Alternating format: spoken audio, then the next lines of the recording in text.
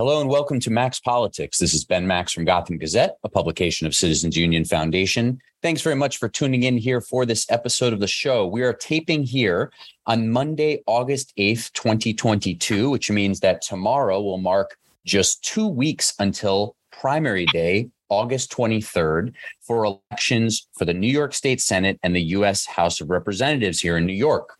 Virtually all of the contests in New York City are Democratic primaries, including a few very high-profile and competitive races. A chaotic redistricting process after the 2020 census and some decisions by New York officials, with lots of details I won't go into right now, led us to these two primary days this year. The previous one for statewide and state assembly seats was in June, and now we have one here in August. A great deal of attention has been on two Democratic primaries for the House of Representatives here in New York City. There's the crowded and competitive race in the new 10th congressional district, where a diverse field of candidates is running for an open seat that will serve much of lower Manhattan and a big stretch of Brooklyn. And I've been interviewing the leading candidates in New York 10 here on the show. You can find those in the podcast feed at Max Politics or at the Gotham Gazette website. And then there's the new 12th congressional district, which covers much of the east side and the west side of Manhattan. And there is an intense Democratic primary there, including my guest today, Congresswoman Carolyn Maloney, as well as another sitting member of Congress, Representative Jerry Nadler, and attorney Suresh Patel, who recently joined me here on the show. Because of redistricting and the new map that drew both of their bases into this new 12th congressional district, both Representatives Maloney and Nadler are here in this race. They are two longtime members of Congress, first elected to their seats in 1992, and that leaves this new 10th congressional district open, of course, that I mentioned previously. My guest today, Congresswoman Carolyn Maloney, is attempting to keep her seat in Congress by securing her base on the east side of Manhattan, by fending off Mr. Patel, who has challenged her the last two cycles, and by pulling votes from Congressman Nadler's west side base. She's here today to discuss her pitch to those voters and discuss some of the most interesting and pressing issues facing the nation, the district, and this race. Representative Maloney is also the chair of the powerful House Oversight Committee. We'll talk about her work there, and is perhaps best known among New Yorkers for her work spearheading the September 11th Victim Compensation Fund. I should note there's a fourth candidate in the race, Ashmi Seth, who has worked at the Federal Reserve and calls herself a climate activist, but she does not seem to have garnered a lot of momentum here in the race. Primary day, Tuesday, August 23rd, is fast approaching, with early voting August 13th through 21st. Today, the day we're taping, Monday, August 8th, is the deadline for requesting an absentee ballot from the Board of Elections. So if you're hearing this as soon as it publishes on Monday, the 8th, you still have a time to request your absentee ballot. But if you're listening to this anytime after the 8th, you've missed the deadline. All right, so let's talk with Congresswoman Carolyn Maloney, a Democrat who represents the current 12th congressional district of New York, which includes much of the east side of Manhattan, as well as Roosevelt Island and parts of Queens and Brooklyn. She's hoping to win this primary in the new 12th congressional district of New York, which is fully in Manhattan. It stretches on the west side from Chelsea up through the Upper West Side, and the east side from Stuyvesant Town up through the Upper East Side. It includes all of Midtown, all of Central Park. I think you have the general picture, but to see it in other districts, you can visit our friends at the CUNY Mapping Services Redistricting in You New York website, run by our friend Stephen Romalewski. Okay, enough introduction from me. Congresswoman Carolyn Maloney, thank you for being here. How are you today? I'm fine, Ben. Thank you for inviting me. So thank you very much for doing this. I should, as I noted, Suresh Patel joined me recently. Congressman Nadler has so far declined to chat with us, but hopefully he'll change his mind before primary day. But we're very happy to be speaking with you here today.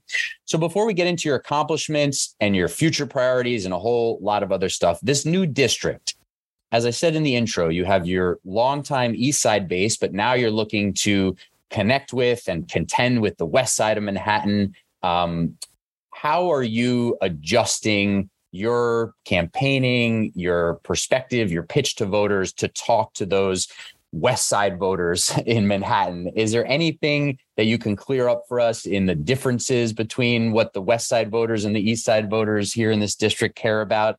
How's that going, reaching out to voters on the West Side?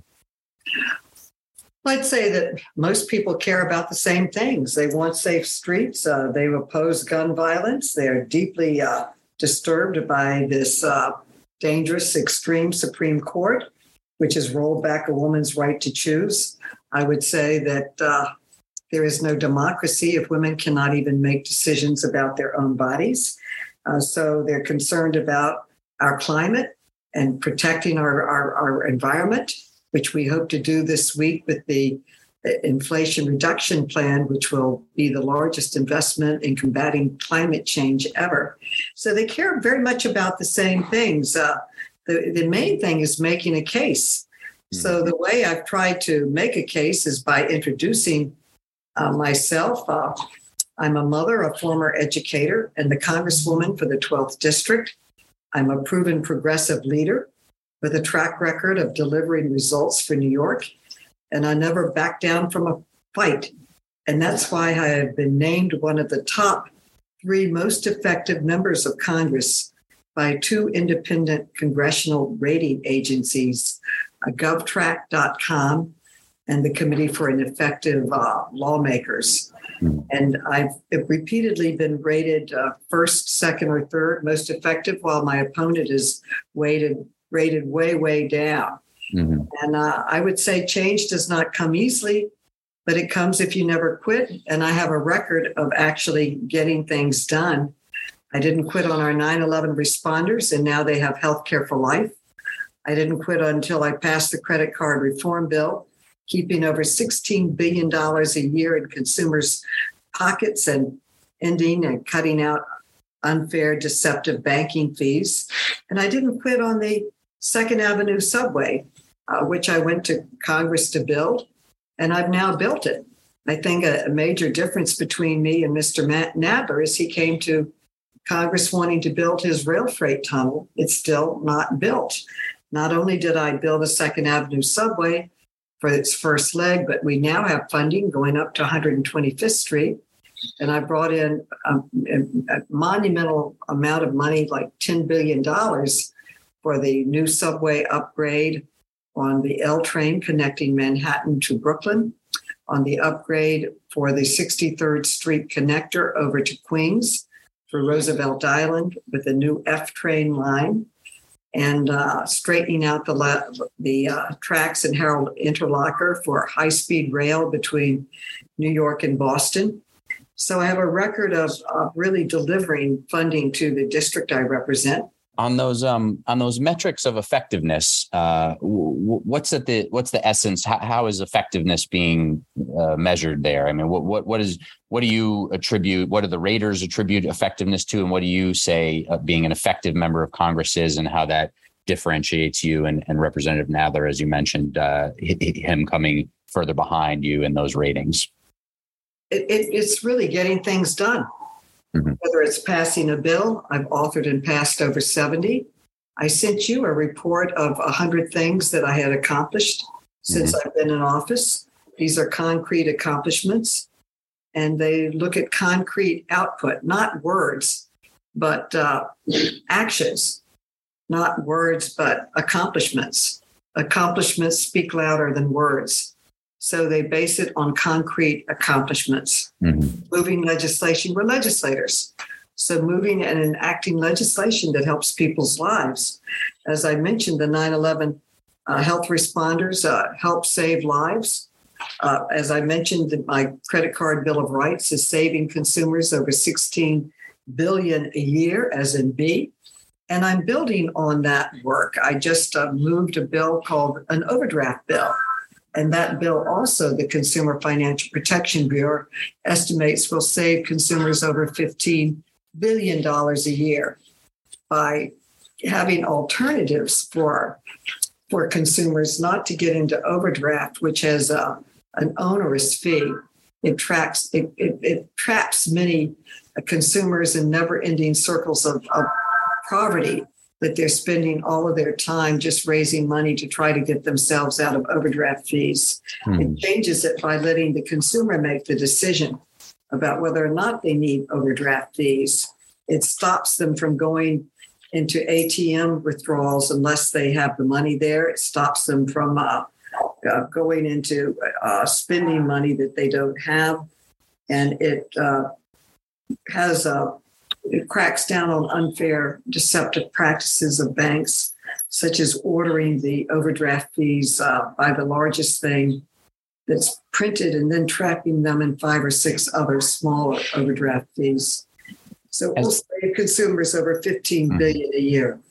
As I mentioned in the introduction, you've been chairing the House Oversight and Reform Committee, powerful committee. You've been chairing many hearings on a variety of topics in that committee. Is there something that you point voters to when you're chatting with them at a farmer's market or a subway stop or any other campaign activity? Is there something as chair of the Oversight Committee that you point voters to as your top accomplishment there? What do you want people to know that you've been able to do as chair of that committee? Well, first of all, we went after the high cost of prescription drugs. We produced a report. We had numerous hearings, including pulling the Sacklers in, who pushed the opioid crisis on us unfairly, and holding them accountable. My goal was to pass a bill that would allow the government to negotiate lower prices for Medicare, Medicaid, and any government program. So that is one thing that I'm proud of. And this Thursday, when we go in to vote for the Inflation Reduction Plan, the bill that I was pushing and building a case with the studies on opioids and the high cost of prescription drugs and how we pay more than any other foreign country because they're able to negotiate lower prices, that bill will be passing on Thursday. So I see that as a major achievement. Also, I'm very concerned, as most people are, about the crime on the streets of New York and looking for what we can do on the federal level. And on the federal level, there are 2 ways that I am working to help the city of New York. One is to pass a way to get funding to the city of New York for mental health services. There was one study that said half the people in Rikers were mentally ill. And we know that a lot of crimes in our city are really enacted by people that are mentally ill. And I gave one bill that I put in was named after Michelle Go. She was the woman who was pushed in front of the train and killed. When I researched it, I found out that that the Mr. Simon who pushed her was mentally ill and had gone to numerous mental health clinics and looking for help, and no one could help him. And he literally told his doctor that he would push a woman in front of a train if she didn't get mental health treatment. So I called the hospitals. Why weren't they taking them? And it's because Medicaid will not reimburse over 16 beds. So I put a bill in to raise the limit so that our larger institutions that have the open beds for mental health can assist in getting mentally ill people off the street. Also, gun safety. We have passed some gun safety bills. It did include one bill that I put in that made trafficking in guns a felony. But we need to do much more. We passed a ban on assault weapons. I had hearings on all of the killings in Uvalde, Texas, and in Buffalo. They all used an AR-15. It is a weapon of war. It should be banned from our streets. It should not be in our schools or in our neighborhoods. It should be banned. We did pass a bill to do that. That bill is being attacked by the NRA and Republicans as affecting the Second Amendment. So I looked for bills that went around the Second Amendment that could help us address the AR-15s that are getting into the hands of our young people very easily. And one I'm introducing this week, it would tax the AR-15 20%, make it more expensive and harder to obtain. The other one would require liability insurance on the AR-15. and other guns so that people would have to have liability insurance and the coverage there. When you have liability insurance, it really requires you to look at ways to make it safer. Right. So guns don't require liability insurance, but cars that are far more not as dangerous do, and it has helped us make them more safe. I did pass a bill with Markey showing the power of the NRA, where they literally passed laws that said you could not even study it. We changed that and are funding studying at $50 million. And then a bill that would require the manufacturers to track how dangerous these weapons are so that we could move forward. I would also say that reacting to the Supreme Court decisions is tremendously important, particularly the one that is taking away a woman's right to choose. And I am working on an agenda for action just to respond to this particular onerous decision. It overturned 50 years of precedent, and it's estimated that roughly 33 to 36 million women across the country have lost their access to abortion, which is what is the plan there? I wanted to ask you about that, so I'm glad you took us there. There's some question among some Democrats and activists and others about why Democrats didn't make it a priority over the years to try to codify Roe into federal law, especially, hearkening back to times where Democrats have had control of the White House and both houses of Congress. What's the plan moving forward? And do you have a response to those who've questioned, why Democrats didn't make it more of a priority, why Democrats haven't been willing to pass something overriding the filibuster in the Senate, but really making it more of a priority and not sort of thinking that the precedent would stand when obviously there have been conservative forces working for a long time to get to this point? I made it a priority. I worked on it all the time. We tried to pass the Women's Health Protection Act. We did not have the votes until this particular session, mainly because we elected so many new women. And we had the votes now to pass the Women's Health Protection Act in the House, but not in the Senate. I also support abolishing the filibuster so that we could have passed it in the Senate. President Biden also came out for a carve-out in the filibuster for voting rights and for a Women's Health Protection Act, which the Republicans are resisting. So we are fighting, but we have to pass it not only now in the House and in the Senate, but in individual states. And we had a big win in Kansas recently, where a resolution overturning or granting the access to abortion passed in Kansas, which we need to now do in every single state as they return that power to the states. But we also needed to attack contraception because the court said, because of the right to privacy, also that their decision that based on the person's right to privacy, included also the right to contraception and the right to same-sex marriage. So we had to pass the Right to Contraception Act, which we passed in the House. Again, we are not able to pass it in the Senate. And we also passed the Respect of Marriage Act to ensure marriage equality throughout the United States, was enshrined in the right to federal recognition of marriage for same-sex couples.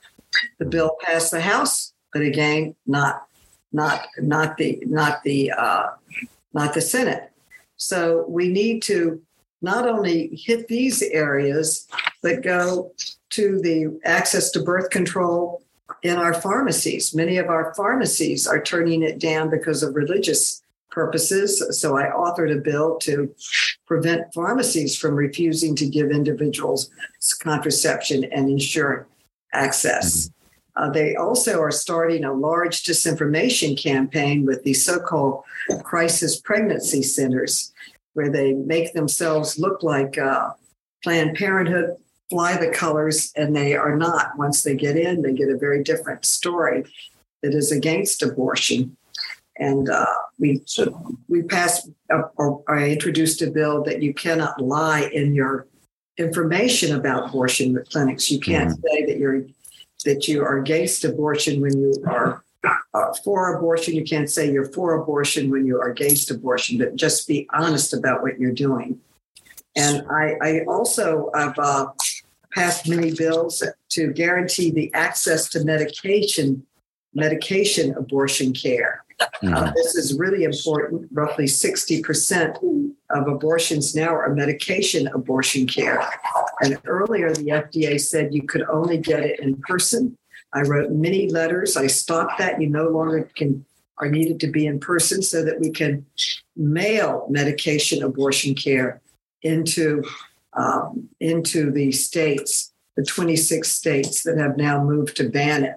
So these are some of the areas that we are working comprehensively to save. And I would go back to the Equal Rights Amendment. Right, that's something you've been focused on quite a bit over the last number of years. Let me ask you. You mentioned President Biden a couple of times. Obviously, big deal coming together with the president, with Senate Majority Leader Schumer, Senator Manchin, then getting Senator Sinema on board with a few changes to the Inflation Reduction Act, as you say, planning to pass it in the House this week. Around President Biden, this came up in your first debate hosted by New York One and WNYC Radio. You said you didn't think President Biden would run again in 2024. You went on CNN in the following days and you said, he's been a great president. You would support him. But you again said, I happen to think you won't run again to President Biden. What is that feeling or that thought based on? Is that based on any knowledge that has been shared with you by people close to President Biden? Where does that come from? Let me be very clear. I support President Biden 100%. And if he runs, I will totally support him. And first of all, it was silly of me to conjecture on President Biden's decision to run. And there should be no question whether I support him. I have before, and I will begin. I will do it again. But before we get to 2024 politics, we need to get through 2022 election first. And I urge all Democrats to stay united and focused on working towards winning the midterms. Just on that conjecture, and I hear you saying you shouldn't have conjectured, but on that conjecture, what was the reasoning behind it? Was it something somebody's told you, or it's just a feeling you have? I support President Biden, period. Okay. I support him, and if he runs, I will support him 110%. Do you think he's going to run? Let's look. Yes, I do. Biden's leadership securing historic investments for healthcare, climate, and economic justice. Once again, why is the strong and effective leader we need right now? I have consistently. I support his infrastructure bill, which is great for New York.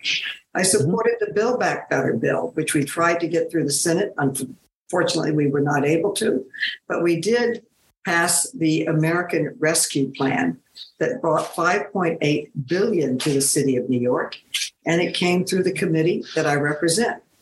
I made one small change. I had it go not from the state, but to the state, but I sent it directly to the city, and that saved us billions and billions of dollars. Yeah. So I'm proud of that. We will be voting on this Thursday on the very important Inflation Reduction Plan, which will be the largest investment in green technology ever.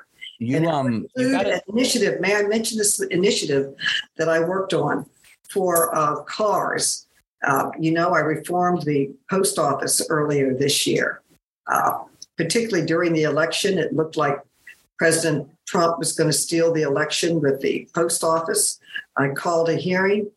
We made the changes. We put in legislation, which I finally passed to protect the post office. And after that, I started an initiative to electrify the postal fleet. And that is in this new bill that the president is passing. Through negotiations with the post office, I got 40% of it electrified. And in this bill, there's $3 billion more to electrify the second largest fleet. This will do more to move us towards meeting our goals for reducing the greenhouse gases. And let me come back to something you said earlier in this conversation.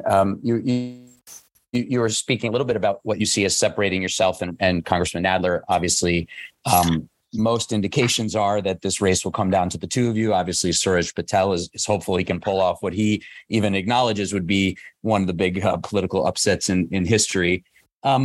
You spoke a little bit about how you've accomplished some of your priorities. Representative Nadler, you said, his top priority about the freight line has not come to pass. In your New York One WNYC debate, he highlighted, a few differences between you two. He pointed to your votes for the Iraq War, the Patriot Act, your vote against the Iran nuclear deal. Is there anything else you want to point to as to what you see separates the two of you, whether it's legislative, budgetary, or simply, approach to the job? Any other ways in which, because in the debate, you were pretty gracious. You said, you've worked very well together and aligned on most issues. He pointed out those differences. Is there any other lines you want to draw for people in terms of? I think the main thing is whether you get things done. Mm-hmm. I've supported all of these things. Now, in terms of the Iraq War, I regret that vote because President Bush, Rumsfeld, and really the classified briefings that said they had weapons of mass destruction and could come in and blow up Times Square in my district. Mm-hmm. Now, it turned out to be not true, but that's retrospect. At the time, I did not know. And if they were saying they were going to hurt the people I represented, I was obviously very concerned. But I regret that vote now. Mm-hmm. I think in the Iran deal, it wasn't long enough or strong enough, and it didn't prevent Iran from getting a nuclear weapon. In fact, the day they signed the bill, Iran had a demonstration with death to America and death to Israel. Do you also regret the vote for the Patriot Act, or is that one where you and Congressman Nadler? The Patriot Act also happened right after 9/11. Mm-hmm. And we needed to modernize our internet. We needed to modernize the communication system between the CIA and the FBI. These are all votes that were 20 years ago. Mm-hmm. He and others point to them as I voted for them judgment calls. Concern of protecting the people that I represent. All of the items that collected any data on people have been sunsetted. In fact, the Patriot Act has been sunsetted. But President Obama said that this bill alone saved our country from 50 different additional assaults on our country. Mm-hmm. So I feel that my number one priority is to protect our people. And I know that during the hearings that we had on 9/11, that it came out that Secretary Tenet from the CIA testified that he knew about the 15 members that were going to learn how to fly but not how to land. But he never told the FBI because he was prevented from sharing information. This allowed us to share information to better protect our people. Mm-hmm. The one of the arguments being made by Mr. Patel is around this need for generational change, as he calls it, and a new sort of perspective on more of a pro-growth mentality from elected officials in New York City, especially as it relates to growing housing options. What's your general response when you hear Mr. Patel and some who may support him, or the idea of quote unquote generational change, saying it's time for new voices and it's time for more pro-growth policies, especially as it relates to housing in New York? Does that?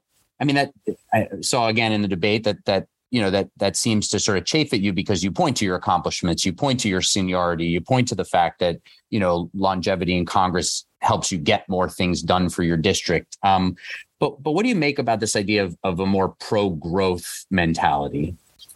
Well, I'm absolutely for growth, and I've brought growth. I'm change with experience. I've never been more effective. I built the only subway, not in New York City, not in New York State, but the entire country. And I would say before he tells you what he's going to do, what has he done? Has he done anything in New York to help people? And also, if he wants pro-growth, I put up like 5-10 new schools. I put up 7 new senior housing projects, 202s. What has he done? I put up not only the Second Avenue subway, but the L train, the Kosciuszko Bridge, and many other things. What has he done?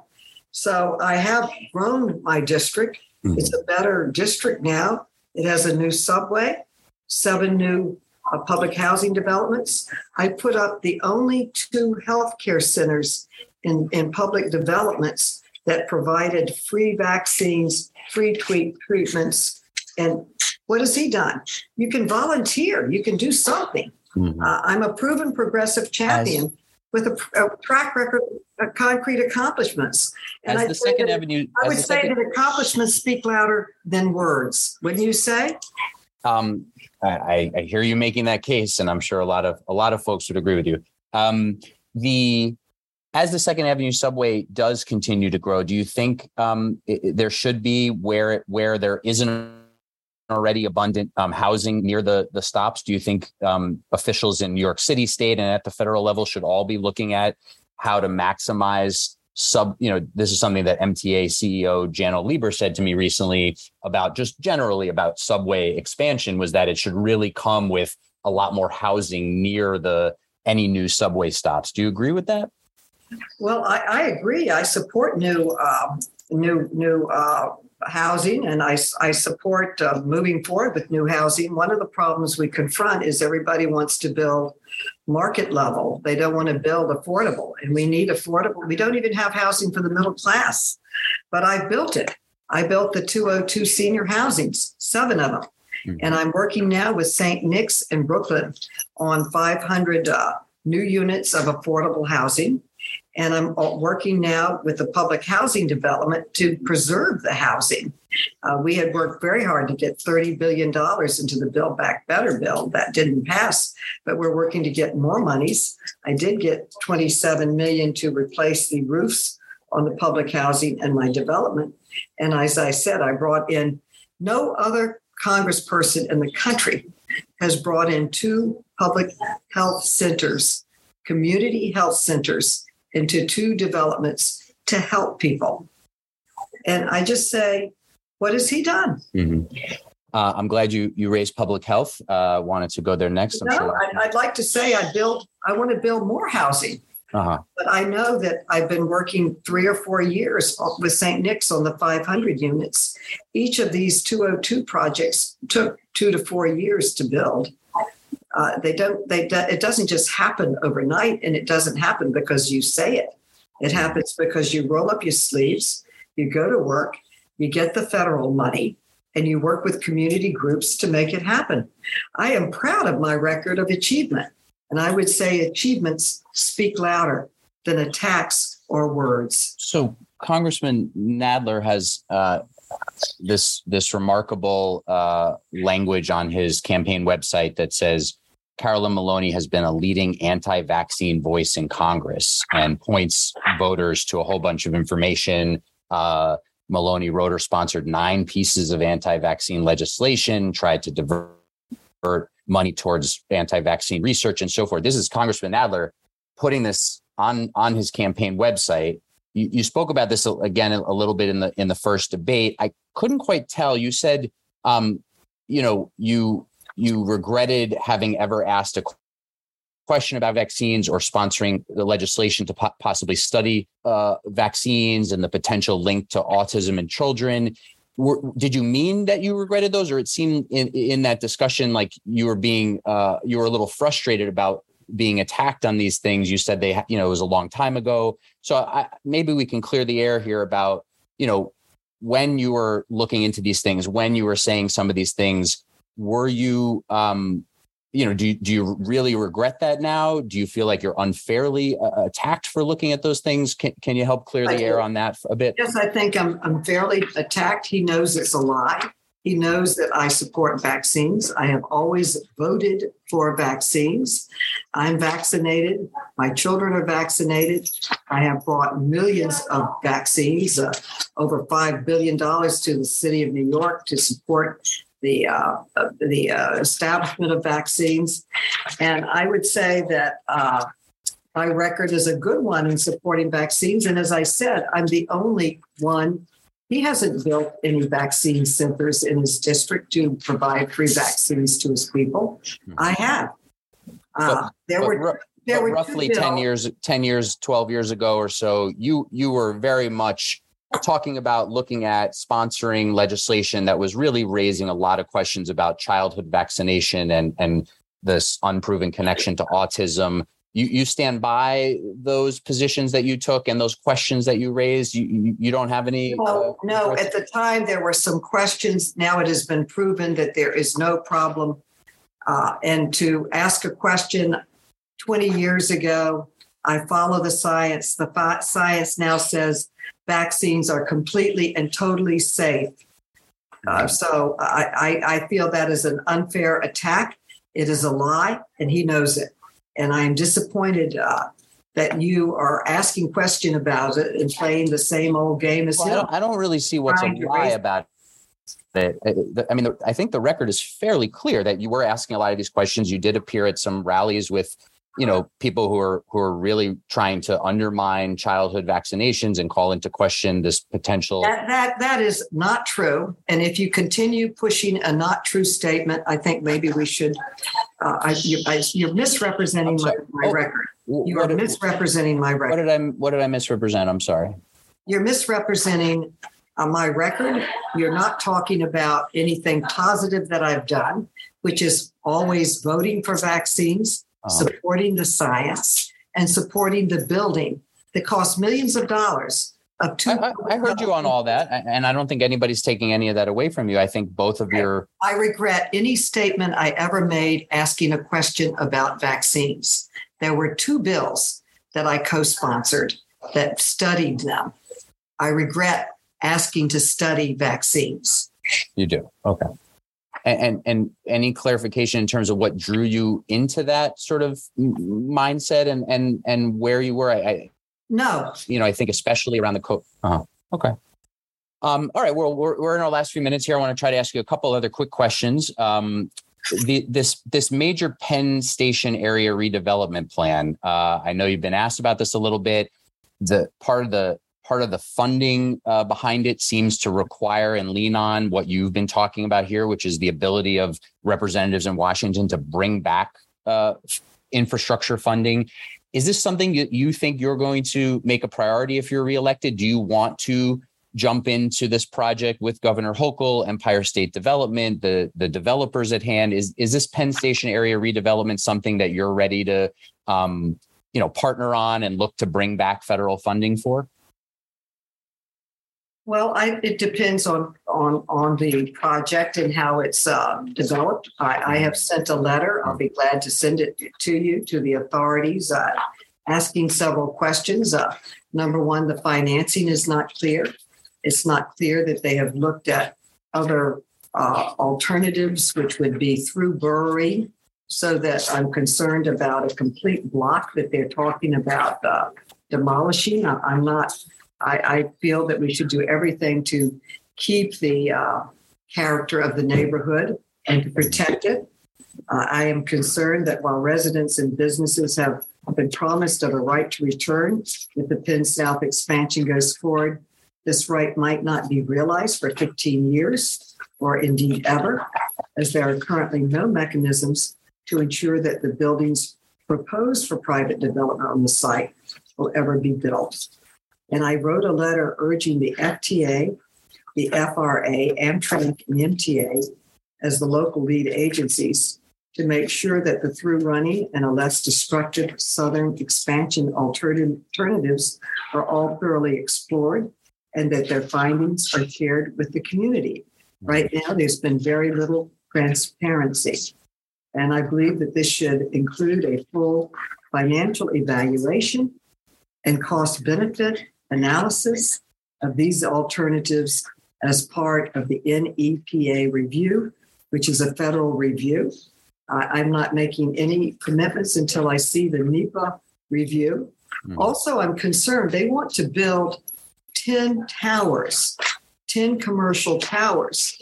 And right now, we haven't filled the Hudson Yard. Yeah, I've been confused about why there isn't more housing in that plan versus office space. It seems very heavy on office space and light on housing. And I've been confused about that, going back to one of my prior questions to you about housing. I that's something I've been wanting to ask the powers that be, why that balance is so heavily tilted in favor of office space. As you just mentioned, Hudson Yards, was relatively new and has lots of office space. And I also support affordability in housing. Mm-hmm. And it's unclear that they have many affordable units. Mm-hmm. Last two questions for you. Out of this whole development, that there's only 500 affordable units, which is very, very small. So I have a lot of questions about it. Last two questions. One, I'm trying to get a sense of this from many candidates in congressional races. This question of whether the Rikers Island jail complex should be under a federal monitor, which it currently is, versus federal receivership. Do you have a position on that? Do you think it's time for a full receivership of the jail system? Mayor Adams has pushed back on that. He said, we just got into office. We have a plan. We have a new commissioner. Give us some time. He's been given a little bit of time, but people keep dying at Rikers. There's obviously major problems there. Do you support continuing the monitorship and giving the new mayor some more time to get things straight, or would you like to see a movement into a full receivership of the jails? Well, at this point, a majority of the prisoners at Rikers fall within the pretrial status, where they're awaiting trial, including many who are there only because of a financial inability to post bail or bond. Mm-hmm. I'm also concerned that some reports have shown that half the people in Rikers are really mentally ill, and we don't have beds for mentally ill. And I have a bill in to correct that. It's called the Michelle Go bill, right, which would lift the cap on a prohibition of Medicaid money for mental health beds. So that would allow more treatment beds for people and help that situation. The high bail amounts leads to two different levels of justice. And I've written several letters asking for accountability from the mayor's office and a briefing from the mayor's office, which we have not received yet. One level with people who can afford bail and being able to leave in humane conditions as these pretrial facilities, and those who cannot afford them and are forced to stay. I think it's outrageous that so many people are in a pretrial status, and they say that's because of COVID. They couldn't move them through the system, but they have to do that. And I think that judges need to consider alternatives to incarceration when determining a person's pretrial status. And we don't have many alternatives there. So there are those issues. Like pretrial supervision. Yeah, and we need to work on them. Now, the mayor, I think, is focused on this. He's focused on trying to make our streets safer. And we ought to try to work with him and help him. I'm trying to pass the mental health bill funding and also the bills that would take guns off the street and help him with the safety of the streets. Those are two things we can do on the federal level. So do all those things, no receivership at this point, try to work on those issues, work on your bills, work on some of the things the mayor's doing, but you're not quite at the point of saying the federal government should basically take over the jails. Right, exactly. Okay, got it. All right, last question. Just back to the state of the race here as we're in our final couple weeks before primary day. As I mentioned, we're taping here on Monday, August 8th. Tomorrow, Tuesday, August 9th is 2 weeks from primary day. We're just a few days from early voting starting. Absentee ballots already out and being returned. So we're in the home stretch here.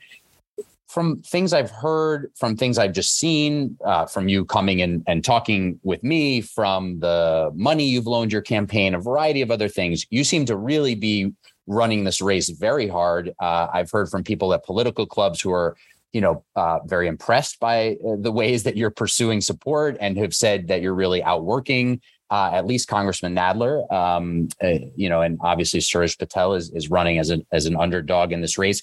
Do you feel like you're running as an underdog in this race, or are you basically just doing what you've always done? How do you sort of see the state of the race here? And, clearly because of these last two races, Mr. Patel, could be something of a spoiler for you, and you need to obviously combat the idea of him taking votes from you on the east side as you break into votes on the west side. So just in the last minute here, how do you sort of see the race and your status in the race, and are you running this with a little extra sort of buzz, so to speak, because you do feel like a little bit of an underdog in the race given those dynamics?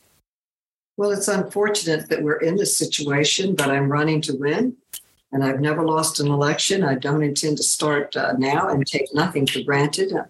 We have won 2 clubs on the west side, and Nadler has not won any of the traditional clubs on the east side. And we have won the largest gay club, the Stonewall Democratic Club, that came our way. Mm-hmm. Plus, all the women's organizations understand that with the rollback of Roe, now more than ever, we need strong women who, with experience, who know how to fight and know how to make things happen to protect women's rights in Congress like never before. So I have every single women's organization, from NARAL to Planned Parenthood to the National Women's Caucus to the Women's Political Caucus, to the Ms. Foundation, to the great Gloria Steinem, who has been the leader of the women's movement for many years. So we have opened up 2 offices, one on the west side, one on the east side. He only has one on the west side. And we're running an extensive volunteer campaign. We have over 100 volunteers, and we have over maybe 30 unions that have supported us. So we have a record to run on. We have a ground team. We have a professional staff. And to be honest, I love campaigning. All right. In public service because I love my community and I love helping people. And having the opportunity to run around New York City, talking to voters and learning more about the issues that matter is a privilege. And I think the last campaign, the response was that I won that campaign. Mm-hmm. So I feel good about it. All right. I'm working hard, and I know that women are very underrepresented in Congress, and and I am one of very few women in history, one of 18 in history, to chair a committee in Congress. I've chaired 2 of them, also the Joint Economic Committee, and I have a trailblazing record. I was the first woman to represent my city council seat, my first to represent my congressional seat. I'm the first woman in history of the city council to give birth while in office. Mm-hmm. Many men had become fathers, but not women. And I work incredibly hard. That's why I've been ranked the first, second, or third most effective member of Congress, far ahead of my opponent. And I work very hard to help people. I love my work. And I've always been told I have no right to run. In fact, Nadler suggested I step aside and get out of the race and just run someplace else. I mean, there was no other place I could run. Mm-hmm. And I've always been told to get out of the room, and I just keep working. That's what I'm doing now. I'm running a grassroots campaign and working hard to earn the support of voters throughout the east and west sides. And I look forward to continuing to meet all the voters I possibly can. And I appreciate your talking to me today, too. And I appreciate you coming on and having this back and forth very much. And there's the case from Representative Carolyn Maloney, who wants to return to Congress for another term. She's currently represents the current 12th congressional district and is running in the new 12th congressional district, which includes much of the east side and the west side of Manhattan. There's an intense Democratic primary coming to a head this month here in August of 2022. If you are eligible to vote in this district or others, make sure you get out there and vote. The primary day is August 23rd. We've got early voting coming up before that and absentee balloting underway, of course. Congresswoman Carolyn Maloney, thanks very much for the time, and be well. Thank you.